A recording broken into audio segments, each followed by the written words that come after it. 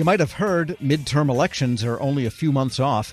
Questions about security and integrity of the ballot casting and counting process, they persist. For what the threats actually are and what officials might be able to do to mitigate them, Chief Information Security Officer at Critical Insight, Mike Hamilton. Mike, good to have you back. Tom, it's good to be back. Thank you very much for asking me on. And what are the principal threats in reality to the elections that are coming up, or to any election anywhere? As you've pointed out, this is a local matter, but yet it has national implication. It does. A lot of people will, talk cyber, and that's our biggest threat. That's a bit of a red herring. Hacking a voting machine is only possible if you have physical access to it. And, really, and this is with respect to statewide exercise that I've been involved in, the biggest issue right now that people are concerned about is disinformation. Is just the ability to exploit the gullibility of Americans and send them to the wrong place or say something about, the election that is patently untrue, and a number of people will believe that. And so I think that is what the federal government and state governments and, frankly, the counties that conduct elections are most fixated on right now is how to fight back against disinformation. Well, disinformation, you mean about candidates or about the voting process itself? Anything, right? I mean, just all of the wild things that people throw out there. There's a fraction of the population that's going to believe anything you hang in front of them that confirms their pre-existing worldview, and it works. All right. Is there anything people can do about that, though? I mean, cybersecurity, you can point to specific measures and so on, but disinformation is pretty much outside the control of anybody I've talked to so far.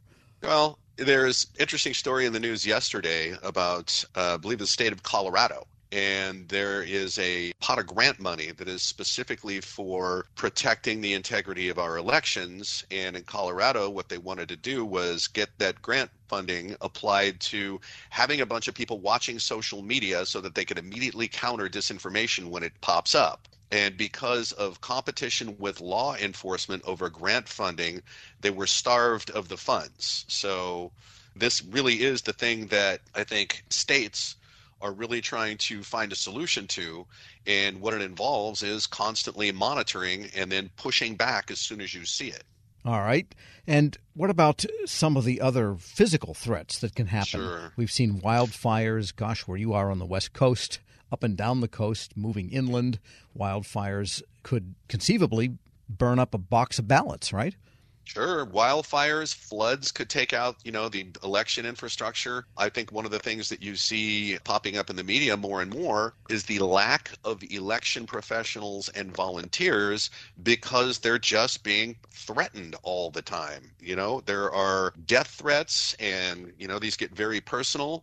And a lot of people are just throwing up their hands and saying, I'm just not going to do this. And so without people to run the elections and with the threat of those natural disasters, we're in a bit of a precarious position here with a lack of real fallback plans for this. Right. It's a matter of disaster recovery. And if a paper ballot has been mailed in or dropped into a ballot box in person on Election Day, whatever the means, is there a way to somehow mitigate the loss, physical loss, in case of a fire or flood, such as, say, electronically recording as you count or something like that? Well, there's always, let's have a do-over. Right. I mean, if ballots are destroyed, through a natural disaster, I think, everybody's going to be okay with revoting. But frankly, if you see these things coming, and especially when we're talking about election professionals and volunteers that are being threatened and just running away from all of this, I mean, there's a signal there that you can use to plan. And one of the ways that we vote is called UOCAVA voting. That's the Uniformed and Overseas Citizens Absentee Voting Act. And that is routinely done. It's always been done for military. It's a method that's there, but we are not considering using something like that as a fallback plan, a plan B. And part of the reason for that is the academic community, when you say the words vote and computer in the same sentence, they recoil in horror and explode into a ball of flame. So in my view, the academic community needs to get over it. There's no such thing as perfect security. There's risk management. Okay? Everybody drives a car. A meteorite might hit your car, and yet you still drive. There are ways to mitigate the risk around chicanery happening if you decide your fallback plan is to use this method that's always been used for overseas military. Am I making sense? Yeah, we're speaking with Mike Hamilton, by the way. He's Chief Information Security Officer at Critical Insight and former CISO for the city of Seattle. So how would that work in terms of a local application of it for people that are not overseas? What does it look like process-wise? Well, frankly, the method that I've seen looks a lot like DocuSign. It's not online voting. It's basically marking a document, having that document then transmitted over to the voting jurisdiction where it will be printed and counted. There's a paper trail.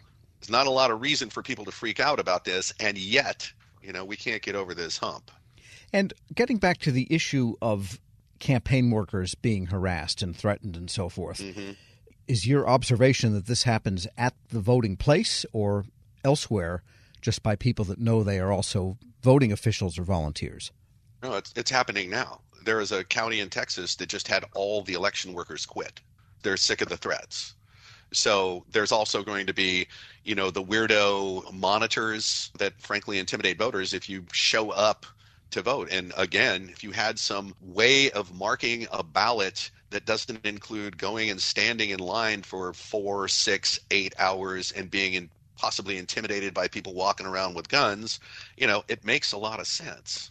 Because I tend to be a proponent of voting in person on Election Day. That's just my old-fashioned bias, I guess, and I've never waited more than 20 or 25 minutes, at least where I've lived. But recently, in the county I live in, everything went normally. The count was kind of, at least for one of the races, kind of got loused up, but they're having a recount, and nobody's really seriously questioning it, and it's a good government type of area. But at the polling place, there was this gauntlet of people handing you posters that you had to walk through a narrow way. And again, people in this situation, they were all well-intentioned. But I can see where a situation having people giving you materials right up to the moment you enter the door and not having some kind of a perimeter around the place could be intimidating. It is, and there is a perimeter restriction there, and it sounds like that may have been violated. I've also read that one of the ways that we're going to work to make this go smoothly is to deploy more law enforcement to polling places to make sure that, intimidation is called out and that there is a perimeter and people are behind, where they're supposed to be. Because, you shouldn't be pelted by posters and, political messaging as you walk into the door. Yeah, and with respect to what you mentioned earlier, say a DocuSign type of system where there's a verifiable, traceable element in the transmission of that paper, the Census Bureau was successful in using internet polling by everyone receiving that chose to do it that way and not have an enumerator come or fill out a form with a unique identifier sent only to that person, a one-time, one-shot barcode type of situation. Seems like there's something to learn from that process.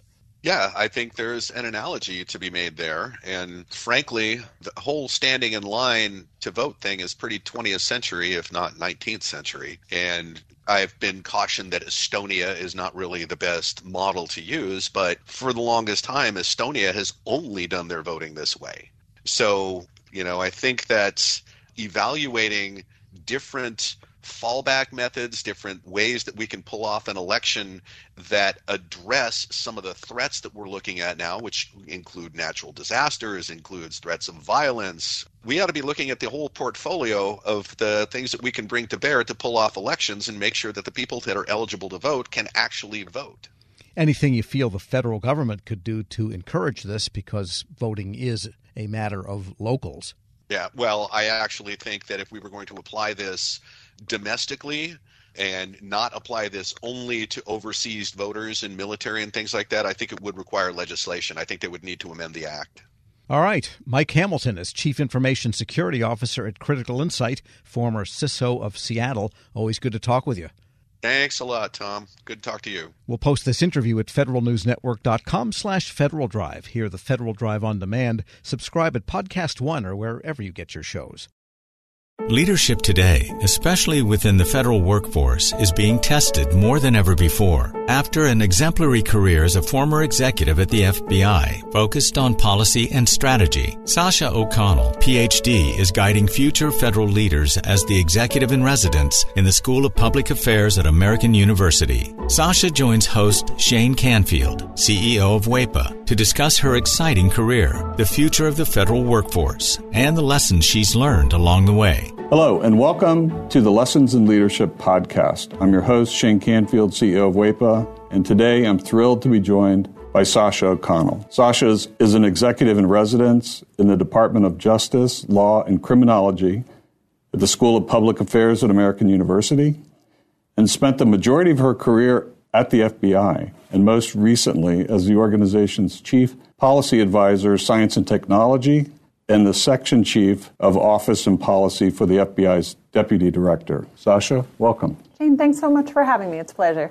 Can you give us an example of someone early in your career that motivated you, and what did that look like? Sure, absolutely. So it sounds almost cliche, but it was the dining room table. So I grew up with a stepfather who spent 30 years at the Veterans Administration at the VA, and he talked at the dinner table. He started as a social worker and then sort of rose up into management, administration, and leadership. And his stories, right, and his approach really, really impacted me. My mom, interestingly, ended up in a career in public service. She was a prosecutor. She's currently a retired state superior court judge. But she had a big career change also in her 40s. She went back to law school in her 40s. So getting all of that in the mix at a young age at the dinner table really, really impacted me in really specific ways. Yeah, that's amazing. My father was part of the generation that took President Kennedy's call to action. And he took that to heart, and he went and worked at the Department of Interior and a number of other places in federal service. So it's catching when you're around it. You've held a number of leadership roles at the FBI, which is historically a male-dominated organization. What skills or traits helped you most as you navigated that? Yeah, it's an interesting and challenging sort of situation and question. One I don't think I still am reflecting on. I've been out of the FBI about 6 years, and I'm sort of still thinking about it. I think the bottom line was when I was there, and I really grew up there, I didn't know any different. I grew up with male cousins and brothers, and it was sort of a continuation of my existence. So it did, in retrospect, it was a really unique situation, but it didn't necessarily feel that way for me at the time. I think staying mission-focused, staying not about me, staying flexible in terms of problem solving all helped me. I will say there's resources today that weren't there when I was there, or certainly when I was starting out. There's a lot of affinity groups for women in national security, women in federal law enforcement. And I will say I think I would have really benefited from access to those kind of resources as I was coming up. I had both incredible mentors, men and women, women across the organization who I became very close with, who were incredible supports, not just getting the job and starting out, but sort of matriculating through. But again, I'm really sort of proud of and involved in some of the work of those external organizations that bring women across government, executive women in government, and those kind of organizations together, because I think it is really, really helpful as one moves through. Yeah, we actually work with a number of those too, and go to their events and conferences and support them because it's important. How has your leadership style developed or changed over the years? Well, I think I've gotten a little more confident in it, right? The seeds were there at that dining room table. One thing that carried through that I learned from my stepdad was to focus on the process. He would talk at dinner about big ideas or big changes and how to get from here to there was part of his day job, so he thought about explicitly, was getting other people on board, getting that stakeholder engagement, getting other people to think it was their idea if that was required. And that's something I started out with as a gift, right, that kind of approach. And then I got confidence in that, and then I added things. I will say, as I moved on, my appreciation for taking care of is maybe the wrong word, but really focusing on the people who work with you and for you in some instances, making sure that they have what they need to be successful in a tactical way. But then also something I definitely learned at the FBI as I went along is, the importance of creating an environment that is supportive and inspiring. We joke about it, but food has played a pretty serious role in my leadership style over time. I learned from great mentors. I worked with Bill Estevez at the FBI, who had a full-scale cappuccino maker at his cubicle, right, and would host coffee hour, and you'd see the steam rising across the cubicles. I worked with a great friend who used to carry hot frittatas for breakfast celebrations or on the metro, right, in one of those sort of coolie bags. And so I think it's been additive in terms of learning, gaining confidence in my approach, and then adding these pieces as I go that I've certainly learned from mentors and colleagues. And clearly you never let anything get in your way. You were mission focused, as you mentioned, and you just got the job done no matter what was in front of you. Well, I wish Shane, it was that easy. I mean, I think we had a lot of success. One thing has always been my approach when starting out as a leader, too, is to solve near-term problems. I always say sort of deliver short and then you can push them long, right? So we don't always succeed in those long-term goals or those, sort of blue sky ideas as leaders we want to achieve. But we deliver on those short-term pieces, right? And you get that buy-in from the stakeholders. And then often you can push toward those bigger dreams, hopes, aspirations, and goals. I would like to say I was 100% on both fronts. I'm not sure your characterization's 100% accurate there, but I'll take it in this sense. Looking back, what's one piece of advice you might have given your younger self when you first started? Yeah, it's interesting today, too, working with students, I get that chance, right, to give my younger self advice every day. And one thing we talk a lot about, and I wish I had thought more explicitly about, is really, it's about calibration, right? And so I always think Emeril Lagasse would say, like, a stove has dials for a reason, right? It's not like all hot or all cold. And I think it's the same here. In some ways, in my career, I had to learn to tone it down, right? And to, certainly at the FBI, sometimes you need to take that backseat at a meeting and wait to be invited to the table. And that's really the appropriate way to build rapport, relationships, and trust. Other times, I needed to learn to tune it up, right? To up the volume a little bit. I had a wonderful boss, Dave Schlendorf, who we were in a meeting together with big bosses at the FBI once, and I was working for Dave. And we left the meeting and we were walking back to the office, and I made a point. I don't even remember what the point was now. And he stopped in the hall and said, "Why didn't you say that in the meeting? You're not helping me, right? Telling me this now I have to go back and fix this." And I realized, sometimes you have to tone it down, sometimes you have to tone it up, and that modulation, that sort of volume control about when to lean in and out, if you will, that's, even just thinking about that explicitly for folks starting out, I think is really helpful because it's not one size fits all. Right. I totally agree and understand that. It isn't one size fits all. And a lot of leadership is described in bumper stickers, sayings, and I don't think that's realistic. I think it's situationally dependent, and you have to be self-aware and aware of your circumstances to adjust. That's well said. You're training the next generation, or helping to train them, federal leaders through AU's School of Public Affairs.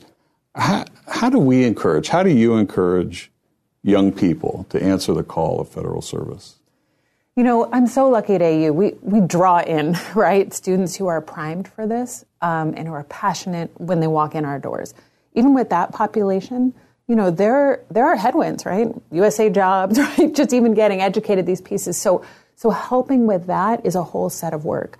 I'm also really passionate about, as you point out, reaching out to a diversity of folks who haven't even thought about these careers as careers. I had a conversation with a young woman the other day, and she was talking about law school. I'm fully supportive of law school, and I said, "Have you ever thought about a career in federal service?" And she said, "Isn't that for old people?" I said, "Okay." So, there's an education to do, right? Clearly, she's never seen the softball leagues, down on the mall or kickball or any of the fun we all have in town, where we certainly did when we were younger. But I really try, again, podcasts like this and other venues to put myself out there and really talk about what it's like, the opportunities I had at the FBI to be in the middle of the mission space, and to explain that the federal government needs all kinds of skills, right, and diversity of thought, right, and diversity of people. So there's that sort of working with the group that's primed for us, and we need to help them get over those barriers, get in, and then stay engaged and passionate. And then there's reaching those new audiences. And there's a lot of work both places, but it's a lot of fun to work with young folks who are passionate about it. So I'm really lucky in my current job. And career civil service is a great path if somebody wants to take it. Our board is 100% SES level career civil servants. They are all dedicated. They have a real passion for what they're doing. They could go work anywhere, but they choose federal service. And there's no place, I always tell young folks who ask me about it, there's no place you're going to get the level of responsibility quickly as you do in federal service, right? And yes, sometimes things move slow. It's supposed to move slow, right? We talk about the reasons for that too. But there's really no other industry, maybe some startups you might get this experience, but really where you can be in the middle of mission space, whether you're passionate about the environment or national security or healthcare, public health, and you're going to get in there quickly and you're going to get in the mix and get exposure, experience, and opportunity for impact that's really unlike any other career. Perfect. Well, thank you, Sasha, and thanks to everyone for listening. I'm Shane Canfield, and this has been the Lessons in Leadership podcast. Talk to you next time. Reconnect with a carpool or vanpool. Even if you're commuting just a few days a week, Commuter Connections can match you with others that live and work near or at the same place as you. Prefer taking the bus or train? There's never been a better time to reconnect with transit. Plus, you have the added comfort of knowing Guaranteed Ride Home is there for any unexpected emergency for free. For more options, visit commuterconnections.org or call 1-800-745-RIDE. Some restrictions apply. Okay, close your eyes and imagine. Well, unless you're driving. Yes, imagine you bought a scratch ticket from the Iowa Lottery. Or someone gave you one. Yes, right. And you scratch, and you've won. Won big. Yes, in fact, there are 13 holiday games with big cash prizes. And if you don't win, play it again. You can still win up to $100,000 in the VIP club. But you have to enter and see rules and complete details at ialottery.com/VIP. Yes. Thank you.